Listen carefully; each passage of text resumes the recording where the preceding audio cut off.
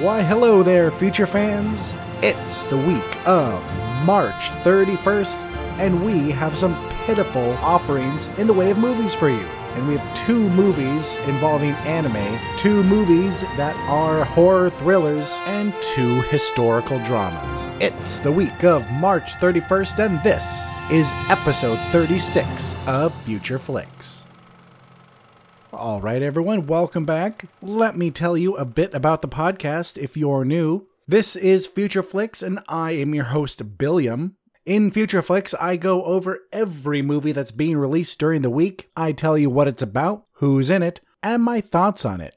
I will give a movie score, which I call the Billiam's Interest Level score, aka the Bill score. This score is only based on the trailer and anything I've read about the movie. But let's start this episode with a little bit of housekeeping. You can find me on iTunes, SoundCloud, Stitcher, Google Play, YouTube, Tumblr, and any podcast listening app, as well as the Somewhat Nerdy website. That's somewhatnerdy.com. You can reach me at Twitter, at BilliamSWN, or email me at billiamreviews@gmail.com. Let's move on to our first segment, which, as always, is the news. According to the Wrap, Paramount has removed the sequel to Terminator Genisys from the release schedule, but put another movie that's simply listed as Terminator 3 onto the schedule. Who knows what the differences actually are, but to me it sounds like they are dropping the Genisys storyline and making another Terminator sequel. It's not a secret that the Somewhat Nerdy radio crew and I disagree on 2016's Ghostbusters, but guys, even you'll have to admit it did some good after this little bit of news. Ivan Reitman is determined to keep hope alive for the most loved franchise and is planning a series of new movies. The first being an animated film scheduled for 2019 or 2020. He even wants to combine all the universes. Universi? That sounds cool. But universes, the original, the new one, and his upcoming animated one, and a rumored new live installment, and combine them all together. The new live installment he hopes to have Channing Tatum and Chris Pratt are the only two listed so far. So let's see where this goes and if we get more Ghostbusters in the future and if Ecto Cooler will come back and end this hashtag Ecto Drought. Michael Shannon is reportedly the frontrunner to play Cable in Deadpool 2. This according to Variety. This news coming after the casting of Zazie Beetz, the actress from the show Atlanta, as Domino. So this week, Sony announced it was making a Venom movie, and now they're going to make another Spider-Man spin-off, but this one is about Black Cat and Silver Sable. The Venom movie is going to start filming this fall and is reportedly going to be a sci-fi horror movie. A theater in LA has been handing out barf bags to people watching the French cannibal film Raw. I'm wondering if this is because it's gross, or if people would throw up because it's a shitty movie. When April comes around, so will new movies on Netflix. This according to IndieWire. There are a few new ones, but a lot of older ones. Some of the new ones include Kubo and the Two Strings and the BFG. The link to the full story and the full list is in the show notes. The Comedy World's version of Cancer, Amy Schumer, has reportedly dropped out of the Barbie movie. So the woman who had a comedy special where she talked about gun control and how much her smelled was going to be in the Barbie movie? Oh, good. Also, what the a Barbie movie? I'm glad they're calling it the Barbie movie and not the alternate title, Unrealistic Body Image Examples for Young Girls, the movie. What's a Barbie movie going to be about? And God help me, they're going to use Aqua's Barbie girl for the trailer, aren't they? I know it. Joseph Gordon-Levitt and Channing Tatum are set to star in an R-rated musical. In other news, I can't wait.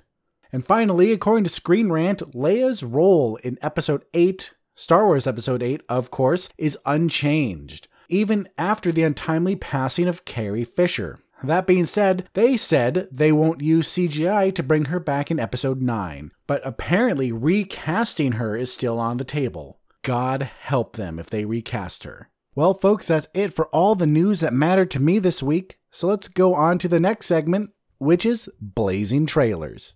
The trailer for the Death Note movie hit the interwebs on the 22nd. This is a Netflix original movie based off the anime and manga of the same name. This is set to come out in August, and the sad thing is, there's only 1 or 2 Asians cast in the movie. You know, this movie based off a Japanese story. Come on now, I expected better from Netflix.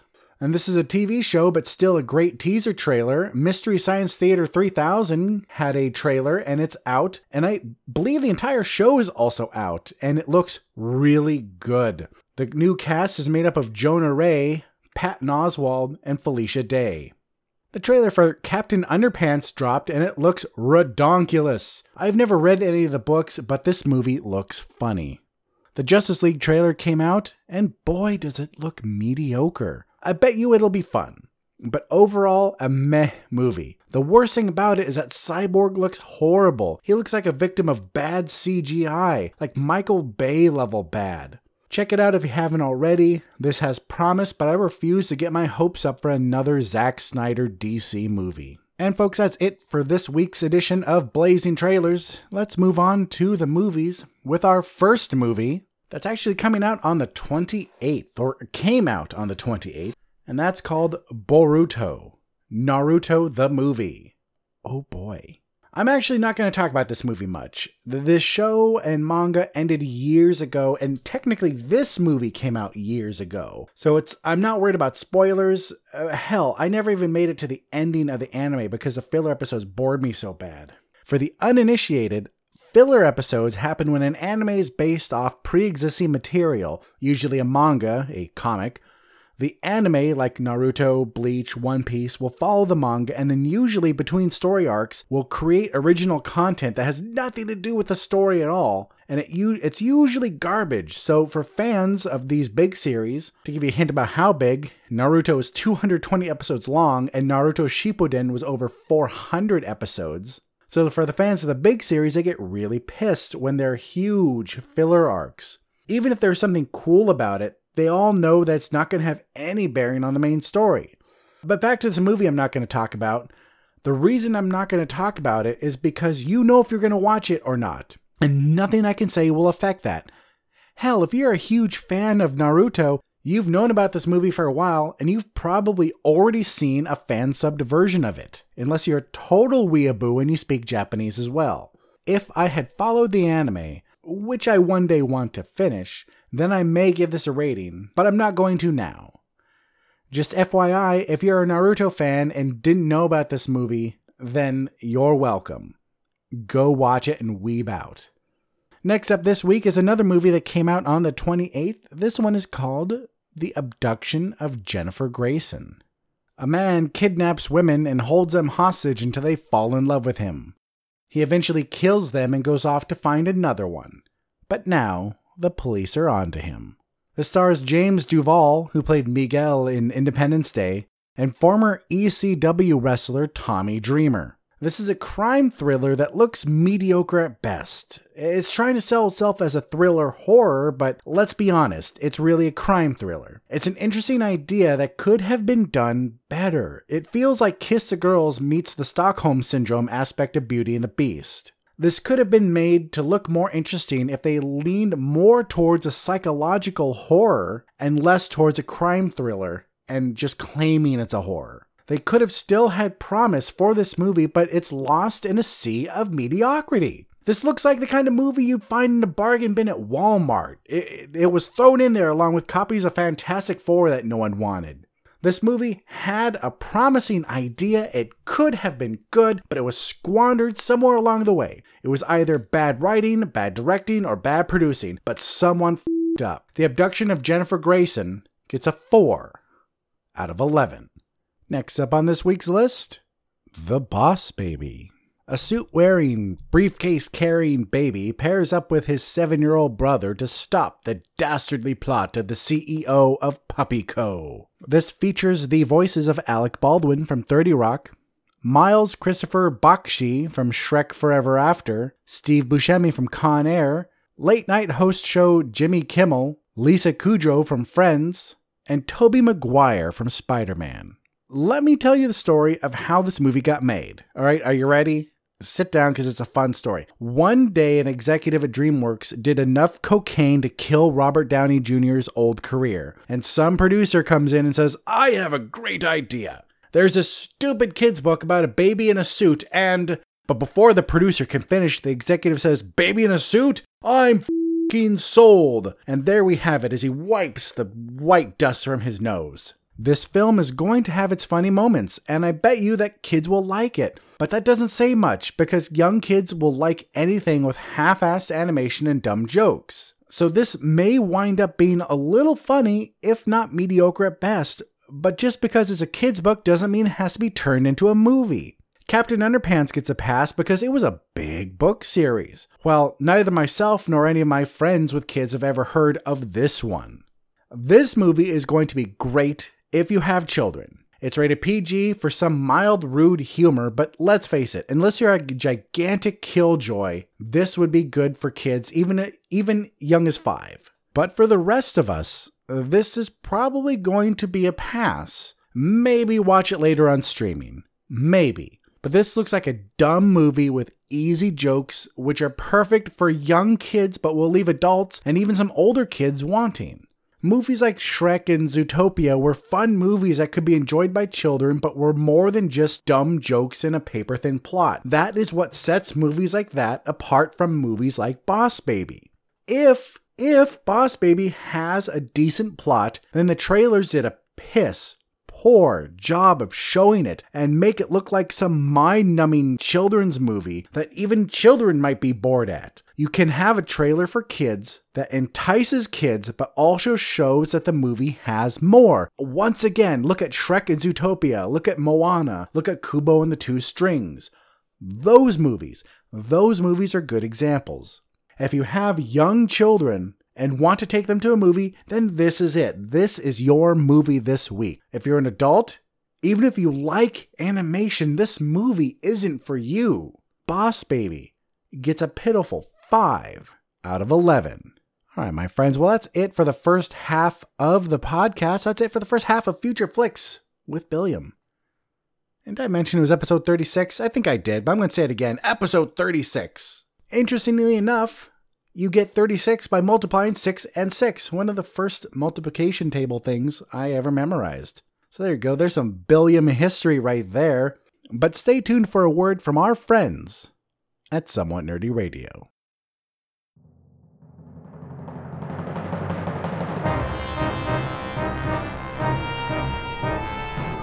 Imagine yourself on a journey with the Somewhat Nerdy Radio podcast crew as we travel through forgotten realms and far-off galaxies. Your captains, the sensational Snarf Chris and the cunning Critter, constantly face an element of danger. Welcome to the Somewhat Nerdy Radio podcast, the bright light in the podcast sphere. Download and subscribe Somewhat Nerdy Radio today on iTunes and SoundCloud, or stream it at somewhatnerdy.com. Good journey, nerds.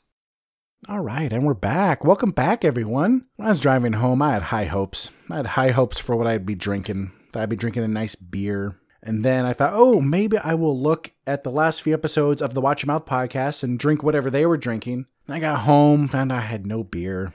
I was sad. I found out that my liquor cabinet, quote unquote, just the part under my kitchen table, it has a little shelf, is severely lacking. So what am I drinking? It's sad. It's really sad. I didn't even have any rum to make booze. No. This is Gatorade and vodka. That's what I'm reduced to tonight. Gatorade and vodka. God help me. Lord Almighty, help this poor man find a drink. But let's move on. Let's move on to our next movie called Cezanne and I. This is a historical drama that follows a friendship between post-impressionist painter Paul Cézanne and the author Émile Zola. Guess what? This is a momentous occasion. I haven't said these words in a while. This is a French film that doesn't look bat crazy. In fact, this looks pretty good as far as a super dry foreign language historical drama goes. And once again, I would like to pat myself on the back for saying post-impressionist painter Paul Cézanne, as well as super dry foreign language historical drama in one take. I didn't even mess up and have to re-record that. And that's after, I think this is my third drink. Good job, me. Thank you, me. This will only be a movie for you if you're a serious historical drama fan and this is your jam. Anyone who has ever taken an art history class will be familiar with Paul Cézanne, even if you don't recognize the name. He did such works like The Boy in the Red Vest, and one of the paintings in the Card Player series holds the record for most expensive painting ever sold. It sold for $250 million. $250 million. Good Lord Almighty, I'd love a fraction of that. Half. Half's a fraction, right?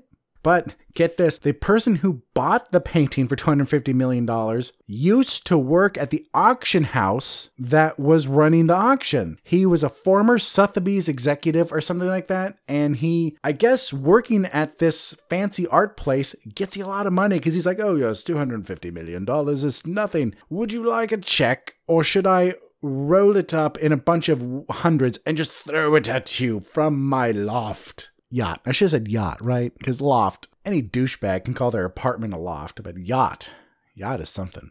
Especially if you go to a landlocked yacht club. What else can I really say about this movie? It looks well acted, it looks well written, and the cinematography is impressive. It's probably paced slower than A Drunk Sloth. That's going to be the biggest problem with it. The only things that could have been done to make this more interesting for your average American audience, and I hate to say it, but would be to have it in English and put bigger names in it. Or, big names in it. That's it. Save this movie for a day when you're feeling artsy and want to expand your movie horizons. If this looked better, then I'd probably talk it up a bit more and encourage you to watch it. But this isn't good enough for me to try and convince you to see it. Will this be an interesting movie? Yes. But it will have a very limited audience. If anything about this interested you at all, then put it on your to-be watch list. If not, then watch one of the last two movies I'm going to talk about. Cézanne and I gets a 6.5 out of 11. All right, folks, 3 movies left this week, and the next movie up is called Bottom of the World. A girl goes missing and her boyfriend searches for her, but he finds himself in dream after dream until he no longer knows what's real. All he does know is that this is all linked to her and the man in the TV, a preacher who claims to be the girl's father. This stars Jenna Maloney from The Neon Demon, Ted Levine from Silence of the Lambs, he played Buffalo Bill, would you f*** me? I'd f*** me. He was also in the show Monk, and Douglas Smith from the show Big Love. This looks like a super indie thriller horror, but it actually looks pretty interesting. Remember, folks, just because it's an indie movie doesn't mean it's going to be shit. It's only going to be shit. Well, one of the biggest signs is going to be shit is that if it looks like it's going to pander to indie audiences. This one doesn't look like that. And I do use the term horror loosely, as it's mostly a psychological thriller, but the trailer had some horror-y scenes in it. This isn't the type of movie that's going to have anything close to a happy ending. So if you need to watch something happy, stay far away from this. Just stay far away. This movie will f*** with your mind and then probably kill everyone. I bet you this is going to have a slight Groundhog Day feel. Something shitty will happen to the guy and he'll wake up from it as if it's a dream. But guess what? He's still in a dream. F*** you. This will probably be a tense and annoying movie. Films like this, like What's a Dream and What's Reality, can really feel cheap. Like they don't need good writing when they can just do something f***ed up and boom, have the character wake up and it's all okay. Or it's all a new day and starts over again. This was released on March 1st on the interwebs. I believe iTunes has it, but I'm not sure where else you can buy it. But it's being released in theaters this weekend. Though, if this interests you at all, just buy it online. It'll probably be cheaper. The way it was shot looks dark and gritty, like it's a nightmare. That kind of nightmare when before anything scary really happens, you just have that feeling that like everything's dark, everything's a little grimy, or you just have that overwhelming sense that nothing good is going to happen. That's the way this movie looks like it was shot. Jenna Maloney is a reliable actress. That's all I can really say about this so far, besides the fact that it looks interesting. So keep this in mind. Maybe it'll be worth it. Bottom of the World gets a 6 out of 11. All right, folks, we have 2 movies left to talk about this week. That's just 2 movies. And I bet you some of you are thinking you know what my pick is going to be. But guess what? The next movie I'm going to talk about, and the one that's definitely not my pick, is Ghost in the Shell. Major is the first cyber-enhanced human. She's been turned into a perfect soldier and stops the world's most dangerous criminals. But there's more to her story than even she knows. This stars Scarlett Johansson from Avengers and Pilou Asbæk from Lucy. This movie is going to be a beautiful mess. Like a 4K HD storm. It looks impressive, but I fear it's going to be garbage. Scarlett Johansson's famous for having very little emotion.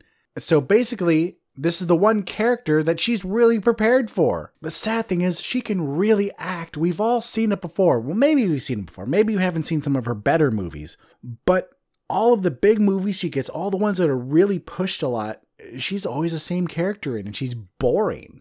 I know I should try to go into this movie fresh and give it a shot, but it's hard when Americans usually screw up live-action movies based off anime or cartoons. For examples of that, look at The Last Airbender, or Dragon Ball Evolution, or Kite. True, those are different writers, different directors, different actors for those movies, but the problem lies in Hollywood itself. Hollywood has a hard time staying true to source material when they're not going to be super watched about it. So for like Harry Potter, Hunger Games, Twilight, the really popular series, they had to try and stay as close as they could. Otherwise, they would be burned at the stake for it. For something like this, where only old anime nerds like me, maybe Critter. I know Critter talks about DBZ a lot, and I'm not sure if he ever watched this. So, you know, if you listen to this show, Critter, and you hear this, let me know. Do you watch some of the older anime movies? What do you think of Ghost in the Shell? What do you think of this? But anyway, when the source material is something older like this that only anime nerds are going to know, they don't have to stick close to anything. Because what are we going to do? Breathe heavy on them and not see it? Oh no, the rest of America might, because they don't know any better. There was a lot of controversy around this because of the whitewashing, and I use quotes for that, but that's what Hollywood does. That's just what they do.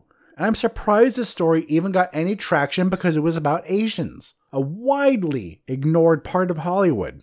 You know what's sad is that if some company had taken an idea based off African media and made the main characters white, then there'd be protests and the movie wouldn't even be made because so many people would be against it. But when the same thing happens to Asians, it doesn't matter. There'll be a couple articles about it going, oh, there's very little roles out there for Asians, but for the most part, no one will really care. Because it's not fair. It really isn't. Masamune Shiro, the man who wrote the original Ghost in the Shell manga, said that he doesn't care that the main character is being played by a white person. He said that Major is a cyborg and she wasn't even Japanese in the manga. He has a point. He really does. And I'm glad that he is coming out in support of this. So he does have a point, but for many, the issue isn't that at all. But the lack of good roles for Asians in general. Think about it. When's the last time you saw an Asian in a leading role? You may have heard me talk about the Oscars before. Okay, this is going to be a little tangent. I'm sorry, but a little tangent. You may have heard me talk about the Oscars and basically calling out the Oscars so white people and saying that it's not racism, it's money. So you may be asking yourself, how can I say that?